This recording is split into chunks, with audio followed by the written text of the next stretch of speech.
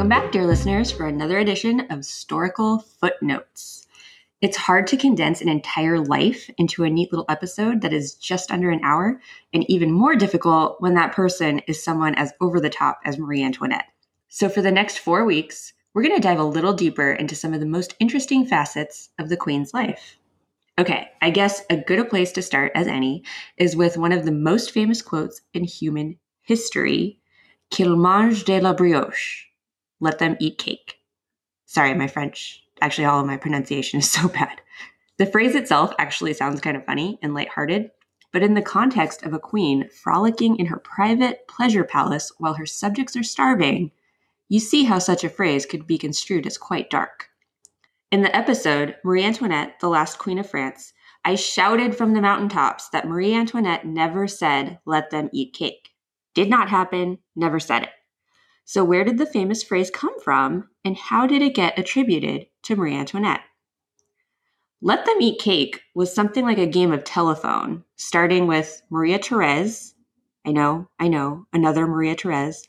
This Maria Therese, though, was a Spanish princess who became King Louis XIV's queen consort in 1660.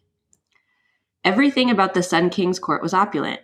He built Versailles, after all. It was alleged that Maria Therese, in a scenario similar to the one attributed to Marie Antoinette, asked, why can't they eat the crust of pâté, which was some sort of meat pie situation. This was in the 1660s, almost 100 years before Marie Antoinette was even born. Over the course of that 100 years, the phrase changed and was attributed to various nobles, including the Madames, Louis XVI's aunts. All these accusations were under similar circumstances, basically being accused of being greedy and frivolous, until the 1760s when Jean-Jacques Rousseau wrote his autobiography, The Confessions. If you were a nerdy philosophy major or minor like me, you remember Rousseau as one of the great thinkers of the Enlightenment. He was actually one of the philosophers the revolutionaries cited when they overthrew Louis XVI. In the 6th book of Confessions, this autobiography was seriously like 12 books long, he made mention of a story he had heard growing up. He wrote, "At length, I remembered the last resort of a great princess who, when told that the peasants had no bread, replied, 'Then let them eat brioches.'" Okay, so Marie Antoinette was between 9 and 14 years old when this was written, which, you know what that means. She wasn't even in France yet. She was an Archduchess of Austria, but she was one of 16 kids and still a child. There was no way that she was on his radar when he wrote this.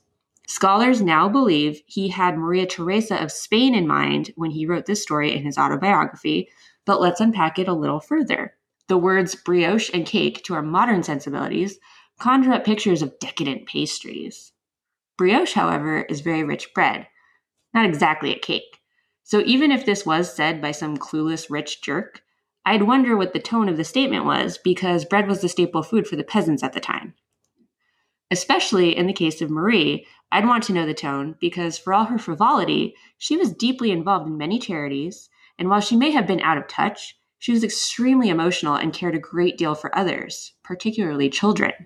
Up until her death in 1793, the revolutionaries didn't tire of coming up with creative insults and accusations against Marie Antoinette.